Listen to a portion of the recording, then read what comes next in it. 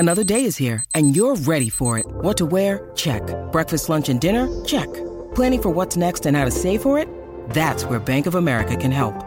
For your financial to-dos, Bank of America has experts ready to help get you closer to your goals. Get started at one of our local financial centers or 24/7 in our mobile banking app. Find a location near you at bankofamerica.com/talktous. What would you like the power to do? Mobile banking requires downloading the app and is only available for select devices. Message and data rates may apply. Bank of America N.A., member FDIC. Hey, it's Mistress Carrie reporting for duty from MCHQ for episode 60 of the Mistress Carrie podcast. This episode of the podcast is sponsored by Digital Federal Credit Union, better known by all of us by now as just DCU. And whether you're driving off the lot or refinancing, DCU can help you save on your next auto loan with rates as low as 1.49% APR. Yes, you heard me right. 1.49% APR. You can learn more at dcu.org/auto. Insured by NCUA, membership required. Just log on to dcu.org/auto for more details. This episode of the podcast is also sponsored by Jumptown Skydiving. And if you've ever wanted to check skydiving off of your bucket list, now is the time to do it. You've been cooped up in the house for too long. And if you're going to do it once in your life, why not do it at America's oldest skydiving drop zone, located conveniently off of Route 2 in central Massachusetts? Jumptown Skydiving is open 7 days a week, and most people like to go on the weekend. But if you work in the service industry, Jumptown understands the weekends are when you make your money.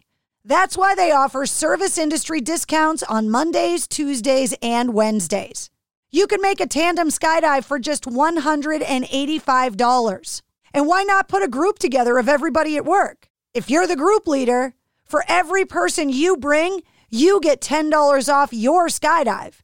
Bring 10 people and you jump for free. Get more details at jumptown.com. And if you're ready to make an appointment, just call 978-544-5321.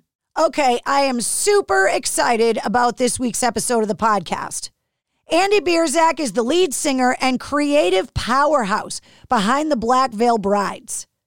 Now, the band has a new album coming out called The Phantom Tomorrow on October 29th. And they also have a 6-issue graphic novel series that's coming out that's also called The Phantom Tomorrow. Andy's also the host of his own podcast called The Andy Show, and he's the star of the Amazon Prime show Paradise City. And like most musicians, Andy has been chomping at the bit to get back out on the road and tour with the band. And he's getting ready to do that within this moment. And we had a chance to talk about the new album, the songwriting process, the lockdown, the importance of the Black Veil Bride fans, his podcast, his radio show, Women in Rock, and his love affair with the Cincinnati Bengals, who continue to break his heart. I think you're going to absolutely love this episode. It was so cool getting to know him. So allow me to introduce you to Andy Biersack from Black Veil Brides.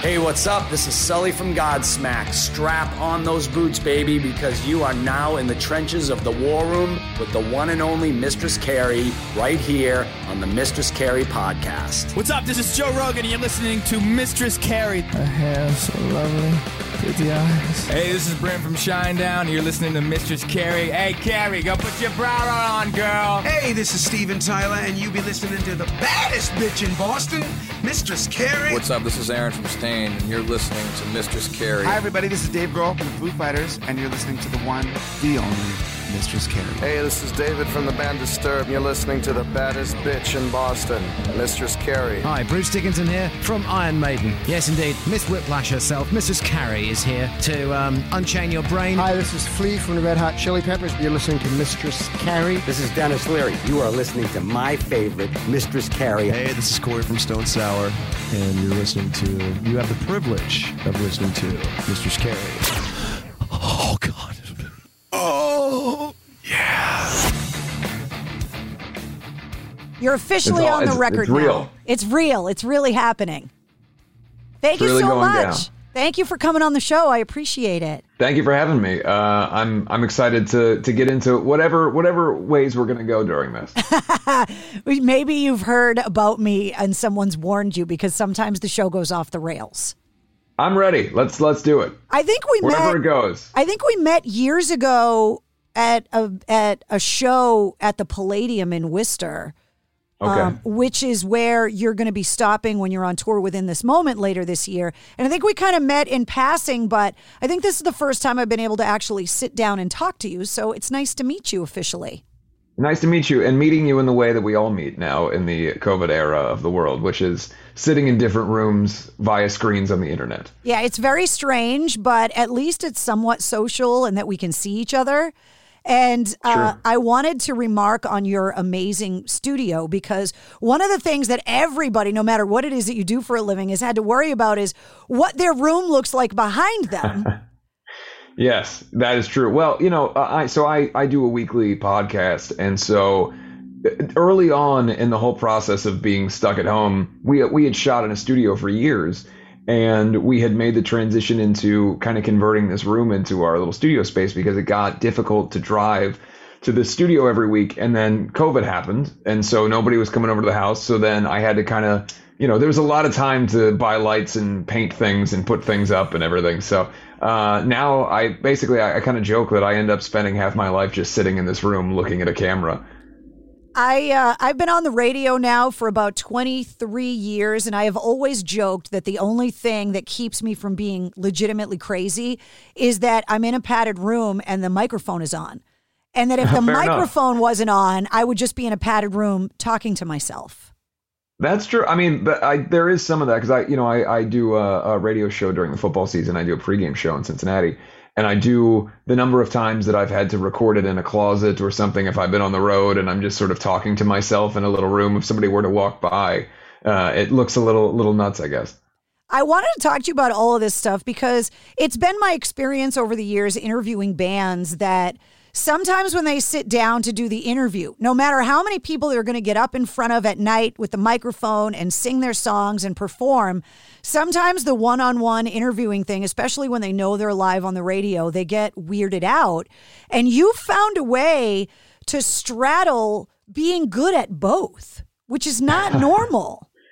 Well, I appreciate you saying that. I think it's just because I'm insufferable and my ego doesn't allow for me to stop talking about myself. So I have every chance in the world to just sit and talk about myself. Now, I've always, just since I was a little kid, I've always been interested in interviews and, I've always been interested in being on the radio in some capacity. Some of my biggest heroes were extremely good, what people say, like good interviews. People like Paul Stanley or Gene Simmons, these guys I looked up to when I was a kid.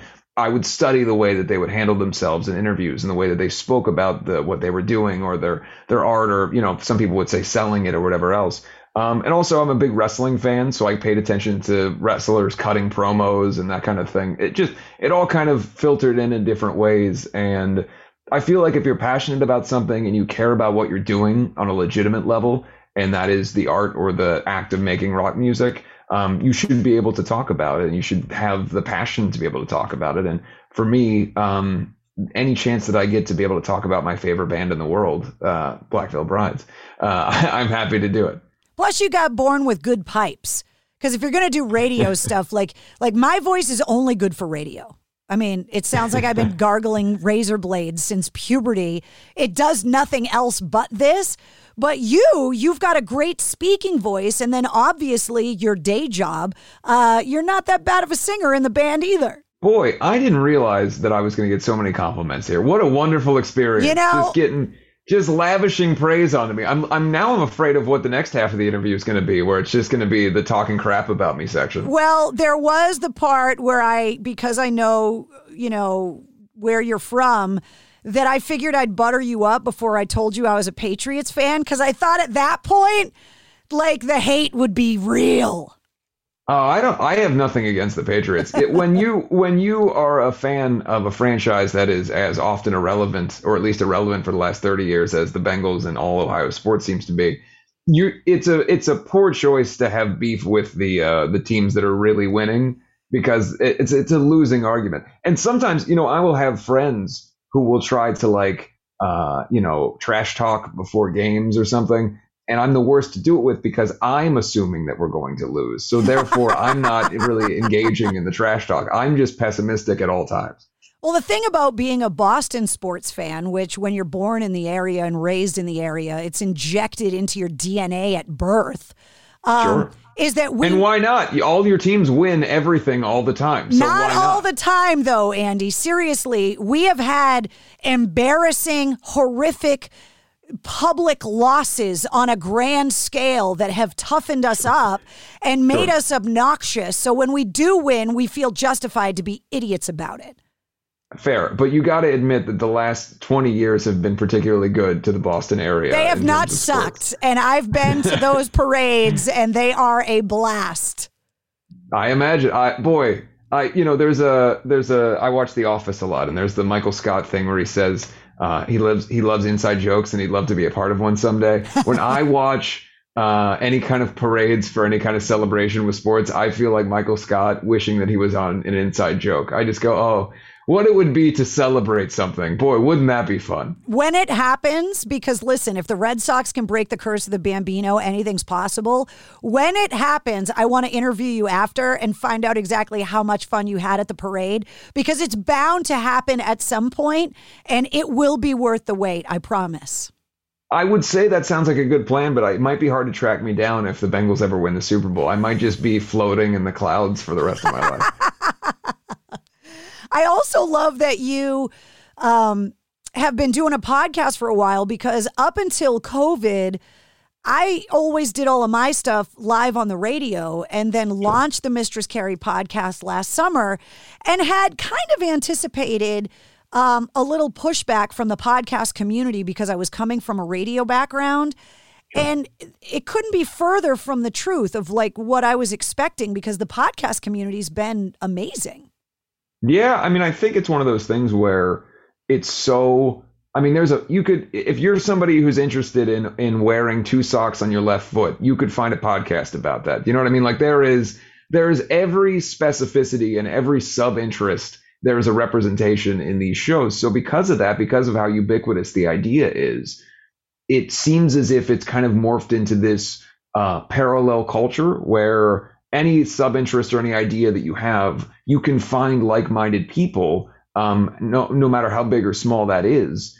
And because of that, the level of welcoming is specific only to the level of interest. If somebody's interested in what you're doing, they're excited to have you there or to have something to listen to. And if I can't tell you the number of times where, I'll go on a kick of watching whatever. Say I want to watch all the Nightmare on Elm Street movies because I haven't watched them in a while. Well, while I'm watching them, I want to also find out more about the production. So I look it up, and sure enough, there's 14 million different in-depth, deep dive podcasts about just the Dream Warriors movie. You know what I mean? So it really is like kind of this informational service, whether it's interviews or deep dive stuff or, stories or documentary podcasts or crime things, whatever it is.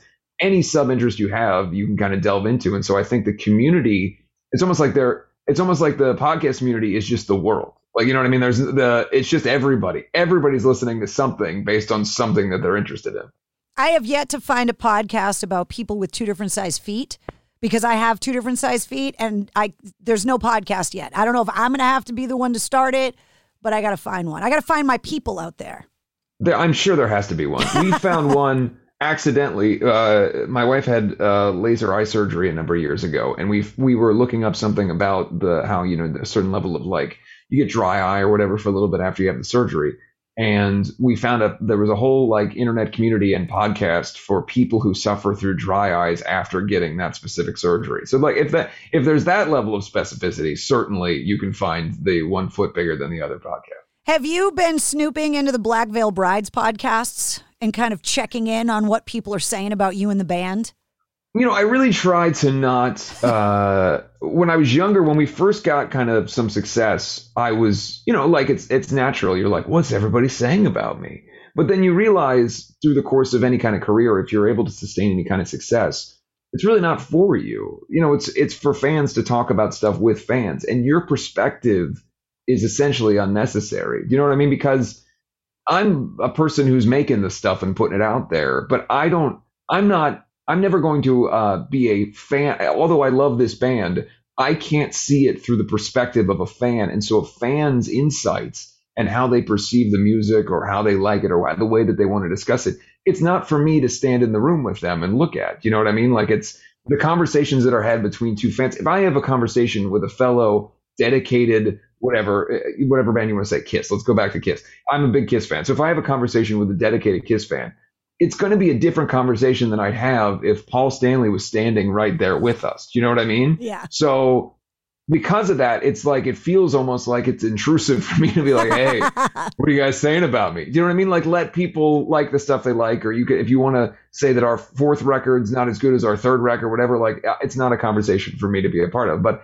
what I do see often is, because of doing the podcast or because of having social media accounts, you do get to see a certain amount of feedback and you see these communities. And I think that that's really awesome for anybody to be able to get that kind of connectivity with people. When I talk to musicians and specifically songwriters, I'm amazed, because I'm not either one of those things, that I can't imagine putting your heart and soul into something as creative and personal as writing and performing music, and then to come across someone that talks shit about it. As the creator, that would make me feel so terrible that I would want to just slice their skin off and wear it like a jacket. And so Sure. I would assume that you also run that risk of, like, getting any kind of negative feedback, because that's gotta, as impervious as you want to be to all of that, like, it's gotta hurt when you're creating this art that's so personal. Well, look, I mean, I think the reality is, and this is not, and I maybe somebody might take this wrong, but when you're say you go digging on the internet to find things about you, right? Like, if you're like, I want to see what people are saying about this thing, there is a human tendency to put more importance on the 2 negative things that you see than the 200 positive things you see. I don't know what that is, but I think it's pretty universal for most people, where you see stuff that agrees with your perspective, and so it almost doesn't affect you as much. And then you see the things that disagree with your perspective, and it throws you off, so you have to think about it. And I've really tried to make a concerted effort, especially over the last 6 or 7 years, to celebrate the people who are being positive about stuff and not dig for things that are negative or try to disprove people, because the truth of the matter is, it doesn't matter. What somebody else's opinion about a record is inconsequential. We're making stuff that we really like. You put it out there. If you like it, that's great. But at the end of the day, somebody going, that's terrible, you shouldn't do that, it's really not going to affect whether we're going to make another record in that style or whatever. It's more just about, at least it shouldn't. If you're a genuine artist trying to create something, you're not going to pander to what is being said on the internet. So, I think it's obviously frustrating, but it's not for me. You know what I mean? Like, it's just not, nobody's writing a review. At least I don't think people are writing a review going, I can't wait till the singer sees this and quits. You know what I mean? Like, that's not what it is. I think that was one of the things that kind of made things so difficult over the last 18 months, is that everyone had to kind of live their lives virally because they were stuck at home. And Sure. The mental health crisis because of COVID was just perpetuated by the tidal wave of negativity that you're talking about, that it's really hard to kind of get out of that. So what were you doing over the last 18 months to kind of keep yourself positive and creative and to ride out the storm? Yeah, I mean, I think the other thing is, for us as, musicians that play on tour, that there's a certain level of, like, you feel a connectivity, there's an adulation from the audience, there's an uplifting element to going on stage and feeling that, as it's often called, like electric church, the rock and roll show environment is very cathartic in a lot of ways. To not have that, it kind of eliminates part of the connectivity. So you have to try different ways to try to feel connected with people outside the realm of just what's in the 4 walls that you exist in. So for us, it was about really putting our passion and our hearts and souls into making a record, writing the best songs we could, finding new ways to perform, whether that was doing live streams or we did acoustic sets or whatever it is, finding ways to stay creative and invested in the early process. And then by the time we were maybe 2 or 3 months into the kind of global situation, we had our plans set for the year. We were working and we were going to the studio and we were, spending a great deal of time doing things that felt artistically fulfilling. And that was able to help kind of alleviate some of the isolation and the weird feelings of being in this kind of new world that we were all living through. So to me, I would say that having the outlet of being in a rock band was so valuable through the course of all this, because it gave all of us in the band a chance to make something instead of just kind of wallowing in whatever difficult times we were dealing with. You put this album together, and then obviously when you put an album together, you got to put a plan together to release it and tour on it. And you had to make the tough decision to push back the record, which had to be a little heartbreaking when you're setting all these milestones, but it kind of had to have been awesome because it's coming out right before Halloween. Sure. I mean, look, I've said it before. It was kind of just hubris. Honestly, it was like we got done with the record and we were like, this is an awesome record. We can't wait for everybody to hear it. Let's put it out right away. And then people came to me and said, hey, we can't make anything in that amount of time. Like the COVID has stopped production of CDs and records and like merchandising and the comic book you're working on and all this stuff. And I went, let's just do it anyway.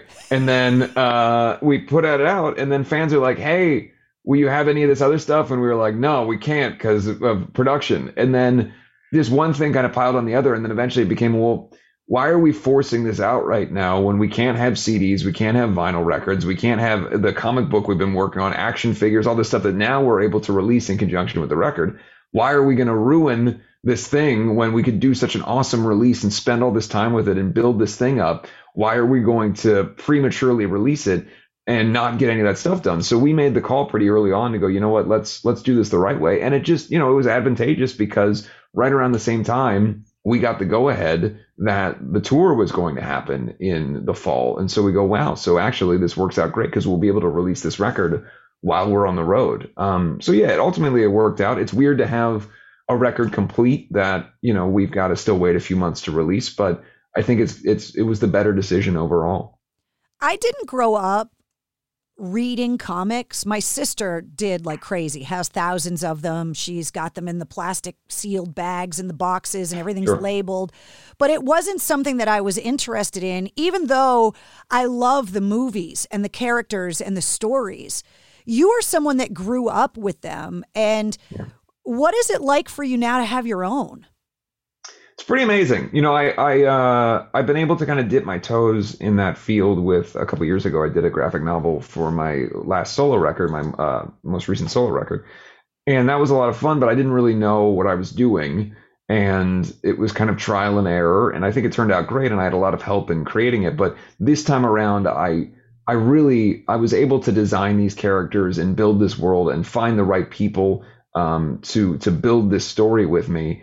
And so, and then the great thing is being in a rock band, we built this musical story together. We wrote this kind of rock opera. So then as you're working on the comic book itself, you've got this great bed of music to really listen to and play with and take the core elements of characters and ideas and apply them to the book.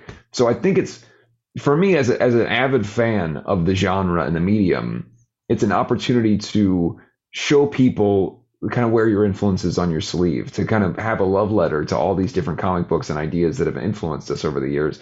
And so I'm so excited to be able to, it's a dream come true scenario to be able to enter into this, where as a little kid, my dad would bring me Batman comic books home from work and I would read them and get lost in that world. And now I get to make something along with some really amazing people that hopefully people can read and feel some semblance of, kind of getting lost in the world that this exists in. And you talk about, the bands you grow up listening to, like Kiss, and the music is so tied to this visual idea anyway. And I know that you've done acting in the past. And so to be able to have this 360 story, to have the music to go with the visuals, that's a lot of minute details to cover, storylines and connecting things. And how many dead ends did you have to come back from in that writing process? Honestly, it really flowed pretty well. Like I think because before we had gone into the studio, there was a pretty big roadmap. You know, like I had written out what you might call like a story Bible. So there were beats that we knew we needed to hit. And then once it went from just being me writing down some ideas to the full band collaboration where everybody's aware of the concept and story. And so, you know, Jake's coming in with riffs or Jinx is coming in with a violin part or whatever it is. The fact that everybody was kind of working on the same flow and figuring out how to make this whole thing go together, we didn't really have any places where we weren't going from one to the next. We didn't write everything sequentially, but we knew the beats that we needed to hit and how to get that story put together. And because we had done concept records before, we did Wretched and Divine, and that was a much more tedious process to really build that story out. This felt like, okay, we know how to get to our end game here. We know how to get from point A to point B. So I would say the flow of things in terms of work was pretty easy. I mean, the difficult thing is writing songs that you really think stand the test of being able to be on the record, and that takes time and you know, you want to make it good. But overall, this record was one of the most, certainly the most fun we've ever had as a band in the studio, and also one of the ones that just flowed the easiest. Well, I mean, you've done it 6 times, so if it's getting easier and more fun, that's a good sign. Yeah, I mean, we're just in a better place as a band. You know, the band was just about done on the 5th record. It seemed like that was going to be the last one, and things were in a bad place, and we've subsequently had some changes, and we're in a really good place now. I mean, we're closer than we've ever been. I was talking yesterday to a few of the guys about how there was a time when we didn't talk at all. You know, we'd be on tour and we'd play shows and then we'd go our separate ways. And that seems so foreign and crazy to me now, because at this point we're up in each other's business all the time. You know, we're calling each other about things or hanging out and just talking socially or things completely unrelated to, you know, I mean, I hate to call it work, but what the work is, which is to be in the band. We have a much better relationship than we've ever had, and that lended itself so well to being in the studio. And in a time where there was nothing else to do, you know, we would be at home with our families, our spouses, and then we would be in the studio, and then we'd be back at home, then we'd be in the studio, and there was nowhere else to go. Living in Los Angeles, there's no restaurants open, no public places open. It was just going to the studio, coming back home, and just kind of existing in that bubble, so to speak. It really brought a level of closeness that we've never experienced. I've asked the question, I can't count the number of times, to musicians. Is it harder to keep a marriage or a band together? And I'm assuming you're going to give me the same answer everybody else, that it's harder to keep the band together. I think that a band is an interesting idea anyway, in that it's a marriage with almost no context other than a single shared interest. You know, like a marriage is based upon, in most cases, a bunch of levels of things that are pieces and parts into falling in love and having this relationship that is based on layers and ideas and personalities and concepts and goals and dreams and all these shared pieces that go together in a life. A band is often, you like Black Sabbath? I like Black Sabbath. Let's play a song together. And then you play that song together well. And then you find somebody else that likes Black Sabbath, and then you all play that song together well. And then eventually, after a while, you've got 5 people that all like that Black Sabbath song, and you're playing it together. And then you go, we should write our own songs too. And then you start writing songs. At no point is any of that based upon anything other than that shared interest in music or a shared common goal in terms of what you want out of your career or goals or ambitions or performing style or whatever it is. They're all surface level things. And then if you're lucky, you get to go on tour. And then when you get to go on tour, you're in a car or a van, you're in close quarters with people that you don't, in some cases, know a whole hell of a lot about other than what music they like or how they play. And we've been lucky that over the years, some of those personality quirks and differences reared themselves in ways that were difficult for us to deal with. But in most of ways, we've been very lucky that we genuinely like each other. You know, the 5 people that are in the band right now, we all really like each other. And we certainly have differences in personality and different aspects about ourselves. But that is as a feature instead of a bug, which in a lot of cases, it can be a problem.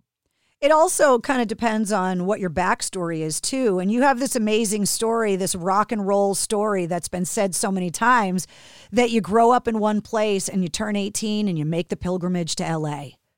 Sure. What was that experience like for you? I'd like to say that it was, the coming of age story that maybe it sounds like, but it just was life. I just thought this is the way that things have to be. I wanted to do this more than anything else. I knew that it was going to be a dead end in my hometown. I couldn't find anybody serious enough about doing it. I would go through, there was like 22 different people in my band growing up, because it would be somebody would play for a weekend and then they get a good paying job and then they didn't want to be in a band anymore. So like it was just too hard to keep it together. And I had come out here once before when I was around 14 or 15 for just a week or two. And I saw that there was just an energy of people really cared about making music and saw it as a real thing, and like not just something you do on the weekends, but like a way of life.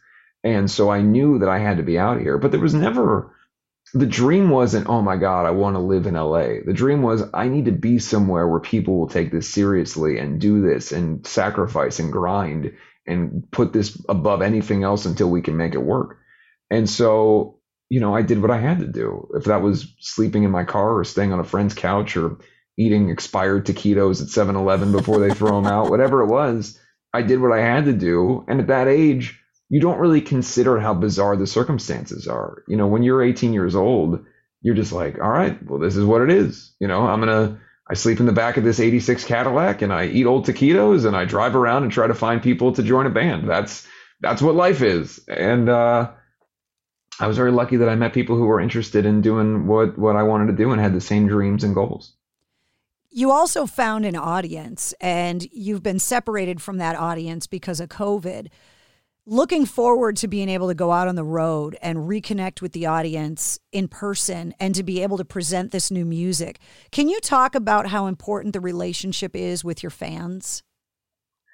I mean, we are a band that, it sounds like I'm trying to be exceptional, or that we are different than other bands by saying this, but I do believe that there is truth to saying that we are a band that has a uniquely special connection with our audience, in that we were written off by rock media, by the industry. In the early days, we couldn't get a show booked. We couldn't get anybody to represent us.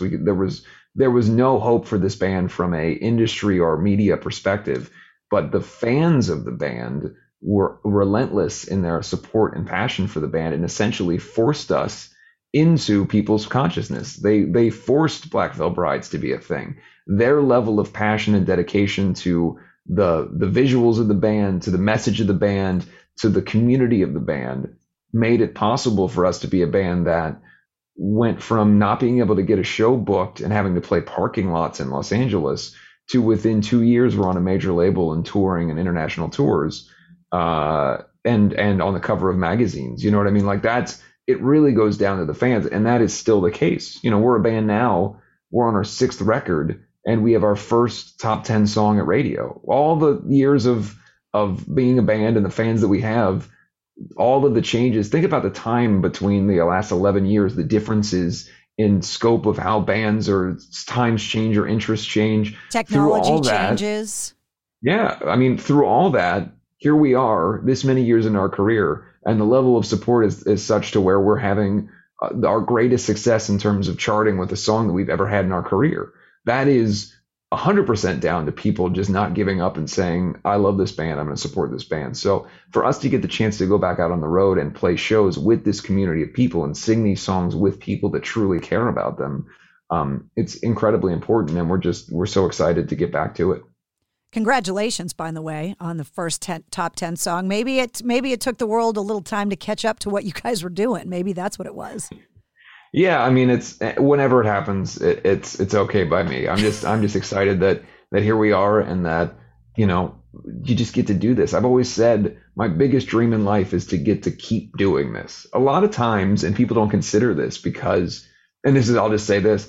When we made our first major label record, we made it at a studio in LA, and there was a coffee table full of like kitschy knick-knack rock and roll books. And it was just to look at while you're waiting in the lobby or whatever. But there was one book that the cover of the book had the band Nitro on it. And it was a book that was 80s hair metal guys and then quotes from the 80s hair metal guys.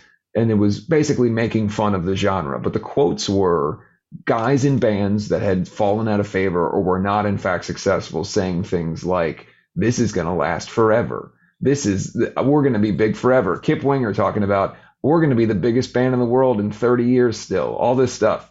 And I remember reading that at 19 years old and going, oh shit. Like, these guys, it did not work out the way they thought. And it wasn't that it scared me. It was more that it instilled a thing in me of, you got to appreciate every minute that you have where people care, where people are allowing you the opportunity to do this, because a lot of people don't get to choose when they're done. A lot of people, the world tells them that they're done.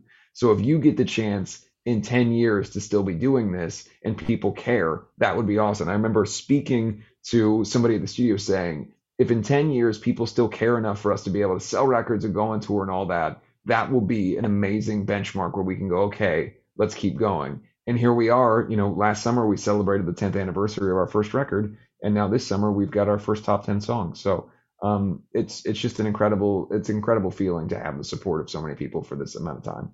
Well, the thing about the rock community, and it gets proven over and over again, even to the guys from Winger, is that they're still out playing shows, because rock, unlike every other genre of music, in my opinion, once the fans love you, your fans will love you forever. And there is a loyalty and a longevity that I think rock has that, like, pop and other genres of music seem to be way more fickle. Whereas, you bring up, Black Sabbath. I mean, they're 50 years old, the band, and we still love them because rock fans are so passionate and loyal.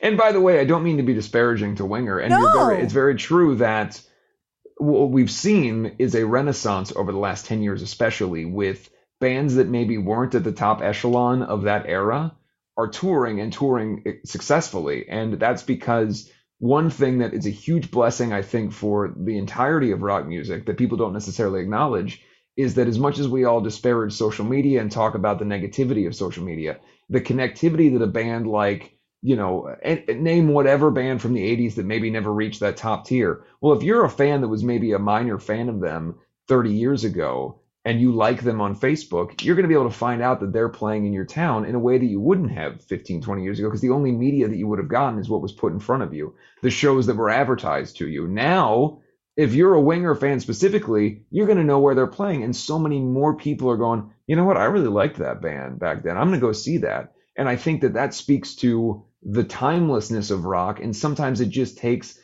a little bit of time for people to go, you know what, this means a lot more to me. And I'm gonna relive my youth in this way, or I'm gonna find a way to feel good again about this stuff. And so I think the connectivity that we've been allowed over the last 10 to 15 years, especially, has allowed for all of rock to see a huge resurgence with people, because people are seeing it more. For a long time, you only saw what was put in front of you. And when I was a little kid, the only bands that were ever put in front of me were Seattle grunge bands, because that was what was popular.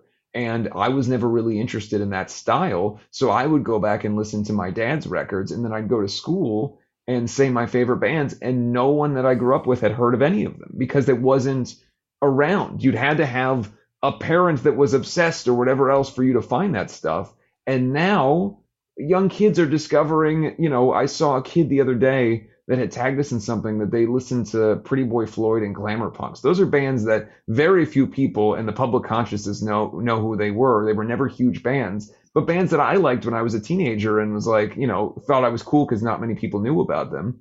Now kids are finding them because you can go on Spotify and hear it. So there's certainly downsides to the connectivity of everything, but I think you're right that it has allowed an opportunity for rock to really live in a way that it's not just Black Sabbath and AC/DC and Van Halen and Kiss. It's the entirety of the history. People get to see it. But the other side of that, and the reason that I had brought up those other bands, was those bands were put in a position where many of them didn't have the dedicated audience at the time to lift them up through the difficult times. Well, some of them got famous overnight. They had a hit song on the first song, and they went from nobodies to world fame. And as well as anyone, fame can be fickle and it can be taken away just as quickly. And oftentimes it's a dangerous thing to be that flavor of the month because it's not earned. Your audience hasn't grown with you. It's not a thing where there's a connectivity on a personal level with you. So it can sometimes be more dangerous to have that, because in 5 years when the radio is not playing you anymore, there's nobody clamoring for your stuff because they only ever were interested in you for that one song. The 90s, when I grew up, was a huge time for that. Everybody was a one-hit wonder then. It was just a song, and you knew the song, and then you never heard about the band again. So I think what we have now is there's so many more opportunities for people to really have sustained success or careers. But for us, this has been now 11 years of people going, you know what? We're going to keep giving you a shot. And to me, that is like, I don't think I could ask for anything more than that. Plus, there's artists like yourself that are so quick to cite the bands that helped inspire the music you create now. Like I read something that you were a fan of the Dropkick Murphys. Well, being born and raised in Boston, when I see that you are a fan of the Dropkick Murphys, who are like hometown heroes to us, I was like, fuck yeah. So it does mean something when you're citing influences and personal tastes and bands that you love, because then your fans may discover a Dropkick Murphy, album or whatever that they may not have ever heard of, but bands always going, well, this is where I came from. And I think rock also does a lot more of that than a lot of other genres too, where they're willing to cite the references. Certainly. To show where they are in the evolution. That's how I found a lot of bands. I would see whatever band I go to a show and I'd see the AFI, I'd see Davey Havok wearing a Sisters of Mercy shirt. So then I'd go, okay, well, I'll go check that out. And it was a lot harder when I was a kid to do that. But, at any point now, I like to be able to share that. For me, when I was a little kid, I loved the discovery of music that way. I liked to find Dropkick Murphys, and then you go, well, okay, well, why does this first record sound different? Oh, because there's a different singer. So then, but he's got another band. It's called Street Dogs. So I'm going to go see that band when they come into town, and then finding stuff that way. And so I think that now there's so much more of a chance. If I wear a button on a jacket, or I wear a t-shirt, or I mention something on my podcast or on stage, kids are going to find that stuff, and it's going to open up a whole new world. Because I think the biggest part of rock music that we need to get behind as a genre is the support of people discovering stuff and letting people like stuff. One of the biggest problems that we have in rock is a little bit of a cannibalistic nature and a gatekeeping nature, where if a band starts to become successful, they are no longer legitimate, and therefore people will shit on everything that they do. To me, Avenged Sevenfold getting a #1 record is good for all of us. Whether, and I happen to be an Avenged Sevenfold fan, but if you're not, it doesn't matter. It's inconsequential. It's good for the genre to have that kind of ubiquitous success. So my hope would be, if anybody finds us, if we're an entry point into something else, that's amazing. But I'd also like to think that if your entry point was, any of these number of hip hop artists that are doing pop punk records now, or whatever it is, a lot of people are angry about that. To me, I see it as a win for rock, in the sense that maybe you're a young kid who doesn't know about rock music, and you discover one of these pop punk records, and then you go, you know what, I want something a little bit heavier. What's out there that's like that? And then maybe you find 10, 15 other bands that are out there touring. So I think it makes you want to pick up a guitar yourself. Exactly. And by the way, that's significant, because it wasn't 5 years ago that we were seeing people saying nobody's buying guitars anymore. Well, now that's not the case. I know from just getting ready to go on this tour with the partnerships that our guitar players have with Schecter Guitars, that their orders are insane right now. They're seeing unprecedented numbers of orders in terms of getting stuff out there, and Guitar Center's restocking incredible amounts of guitars. So that's not coincidental. That's because there's a renewed interest. I heard a statistic that said in the height of the lockdown, guitar manufacturers were selling 1,000 guitars a day in the United States alone, which is a staggering number to me, but great. And now 900 of those are sitting in a corner with somebody who never actually decided to play it. They all bought them. They said, I'm going to learn how to play guitar. I'm just kidding. I hope they are. There's a lot of smoke on the water getting played right now. Well, I played bass for years when I was younger, and I really liked it. And then early in the pandemic, I was like, you know what? I'm going to get back into that. And I got a bass again, and I started playing it every day. And then within like 2 weeks, I was writing songs, and that's useless. You know what I mean? Like, I'm not going to write a song on the bass, so I just put it down. And then eventually it became more and more days apart for me actually doing it. And so now I just have the shame of that bass that I've, touched once in the last month. Because I'm not a songwriter, I started asking songwriters this question, and I look forward to your answer. From a songwriter's perspective, can you give me an example or two of what you think great songwriting is? A song that you covet, that you look at and go, I wish I wrote that song. And why?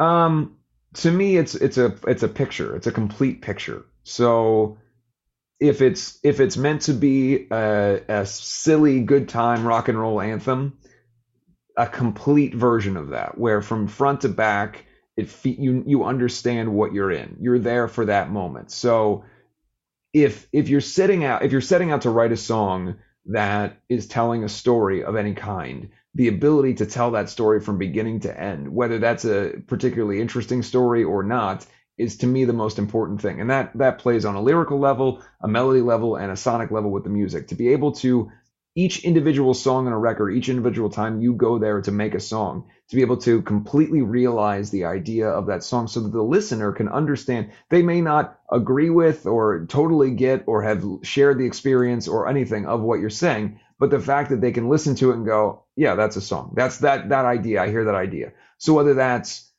Rock and Roll Night by Kiss or Jungle Land by Bruce Springsteen, it's a full story. You know what's there. And to me, I always strive as a writer to really bake in the concept of what I'm trying to say into every song. And if I listen back to a song and feel like it's an unfinished thought, then I haven't done the song justice. So those would be your examples. Yeah, I mean, I think the perfect song to me is Jungle Land by Bruce Springsteen. I think it's the greatest rock song written because it plays on every level. It's a rock song. Maybe it's not a metal song, but it's a rock song. It's got heavy guitar work and it feels like you can drive your car to it. And then at other points, it's straight up musical. At other points, it's broken down storytelling. It's a relatable lyric. It's incredible musicianship. It, to me, is a perfect song. Before I let you go, you're heading out on the road within this moment, and one of the things for somebody like me that's been in rock for a long time, it's like I've been waiting for a time when women in rock would get to the point where it just didn't get cited that they were a woman. That there would be so many female bands out there, female-fronted bands, that they would just get looked at as another band. Yes. And I feel like we're getting there. So going out on the road within this moment, who are just one of many examples of amazing rock bands and artists that are coming out that also just happen to have women in them. Can you talk to me about your perspective because you're touring with them? Well, my wife, Lilith Czar, is a female musician who has been doing this for a while and has a journey that her experience and being around for her experience has opened my eyes to so many things that I didn't necessarily even see, admittedly. Early in my career, I had never considered the term female fronted as anything other than just a thing that was said. As I've been around her and watched the constant roadblocks that are put in front of women in the industry and the way that the subjugation of female fronted as a thing, as a descriptor, like that makes the band a different band because it's a female fronted band. The kind of just the absolutely ridiculous double standards that exist within the industry and any number of things. The level of badassery that you see with these women in rock music that are just absolutely killing it, whether it's Lilith or whether it's Maria or Lizzie Hale or any of these artists that are just so fucking cool and powerful and completely kick down and kick apart these stupid constructs that exist based on nothing but old, outdated, archaic ideas of what rock stardom is or who a rock star is. To me, I think that we are seeing an absolute renaissance, and I think that we are on the precipice, hopefully, and I think I can feel it, to where that label or the idea that it's somehow different because of someone's sex is absolutely removed from the equation and not considered going into anything. I mean, it's, for me, I look at my wife Lilith is going on tour with Evanescence and Hailstorm later in the year. And to me, the fact that is its own tour and it's not called like the girls tour. It's just or a fucking the rock and Lilith roll tour. Yeah. I mean, it's a rock and roll tour. And it's a kick-ass tour that people are I can't wait to see.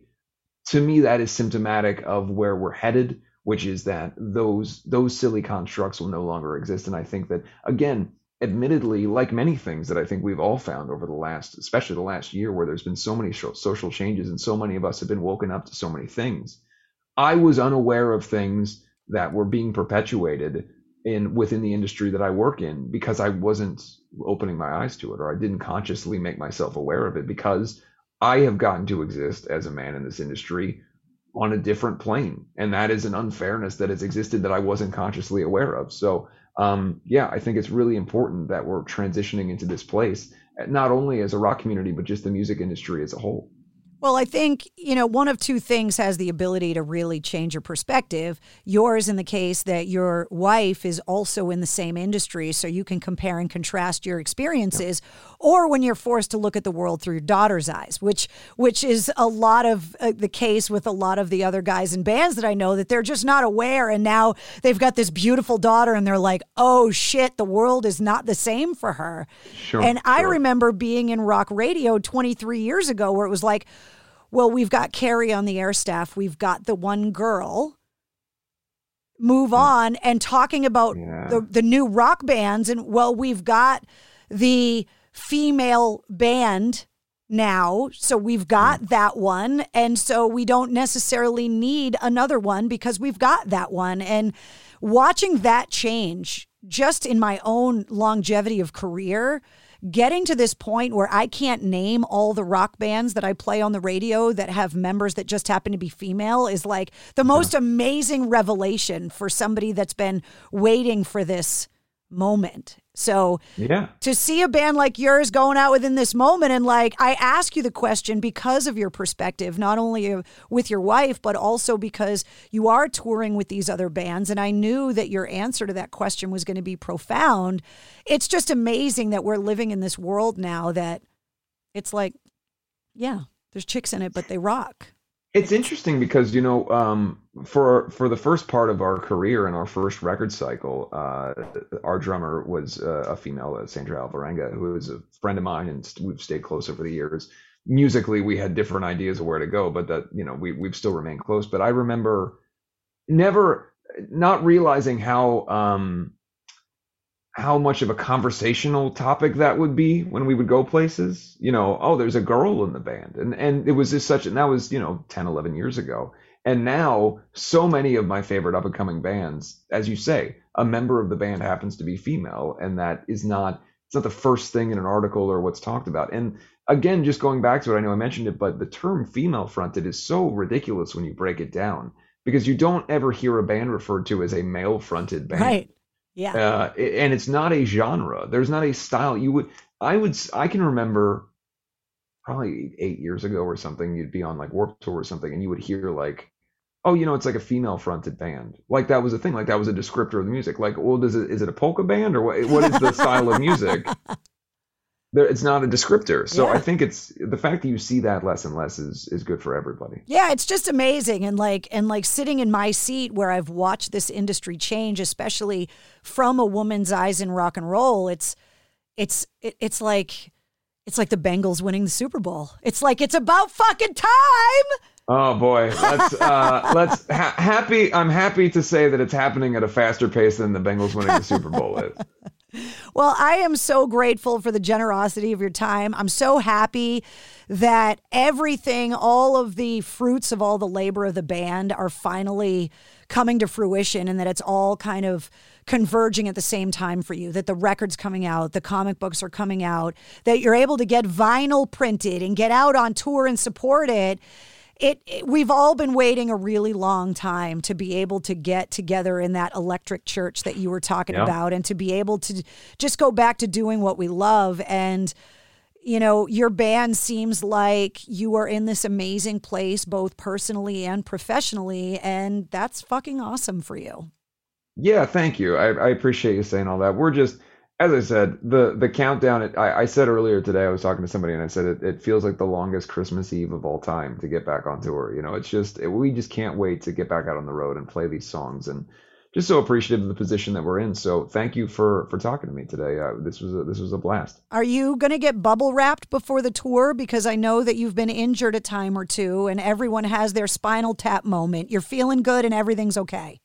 Well, I can't promise anything. I do tend to break bones or hurt things in weird and avoidable ways. So I can never promise anything. But what I will promise is I'll try my best to avoid falling off of things or jumping off of things in a way that's going to hurt me. Well, I look forward to seeing the tour and meeting you in person. So thank you so much for coming on the show. Congratulations on the success of the single already. And I know that the album, when it finally does come out, is going to be huge for you. So thank you so much. Thank you. I appreciate it. Good talking to you. There he is, Andy Biersack from Black Veil Brides. The new album, The Phantom Tomorrow, comes out on October 29th. And if you are a lover of graphic novels and comics, the 6-part series, The Phantom Tomorrow, is also being released in October. In the show notes of this episode of the podcast, you will find a corresponding playlist that links to all of the music that we talked about, including the new Black Veil Brides. You're also going to find links to find Andy online and more details about his podcast and Paradise City. You're also going to find all of the links to find the Black Veil Brides online as well, including details on their upcoming tour. If you liked what you heard, don't forget to hit subscribe so you don't miss anything. New full-length episodes come out every Wednesday, plus every weekday you get the Sit Rep, all of your rock news and music headlines in less than 5 minutes. Thanks again to our sponsors, Digital Federal Credit Union at dcu.org and Jumptown Skydiving at jumptown.com. And you can join me every Tuesday night at 8:30 Eastern, live on my Facebook page for Cocktails in the War Room. And you can always find all the info you need at MistressCarrie.com. The Mistress Carrie Podcast, a proud member of the Pantheon Podcast Network. It's NFL draft season, and that means it's time to start thinking about fantasy football. FantasyPoints.com features industry-leading experts and prognosticators using proprietary hand-charted data to help you score more fantasy points. FantasyPoints.com is the place to go for whatever kind of fantasy football you play. Whether you play fantasy football, daily fantasy sports, or do a little bit of everything, Fantasy Points has the meticulously researched content to guide you to victory. And why wait for the fall? Fantasy Points also covers the new spring football league, the UFL. Join the guru, John Hansen, Scott Barrett, Joe Dolan, and other massive names in the fantasy football universe with an exclusive offer. Use code Pantheon for 15% off any Fantasy Points package, including the all-in package, with access to every article, tool, and data nugget that Fantasy Points has to offer. That's FantasyPoints.com and code Pantheon for 15% off at Fantasy Points. FantasyPoints.com, code Pantheon. Score more fantasy points.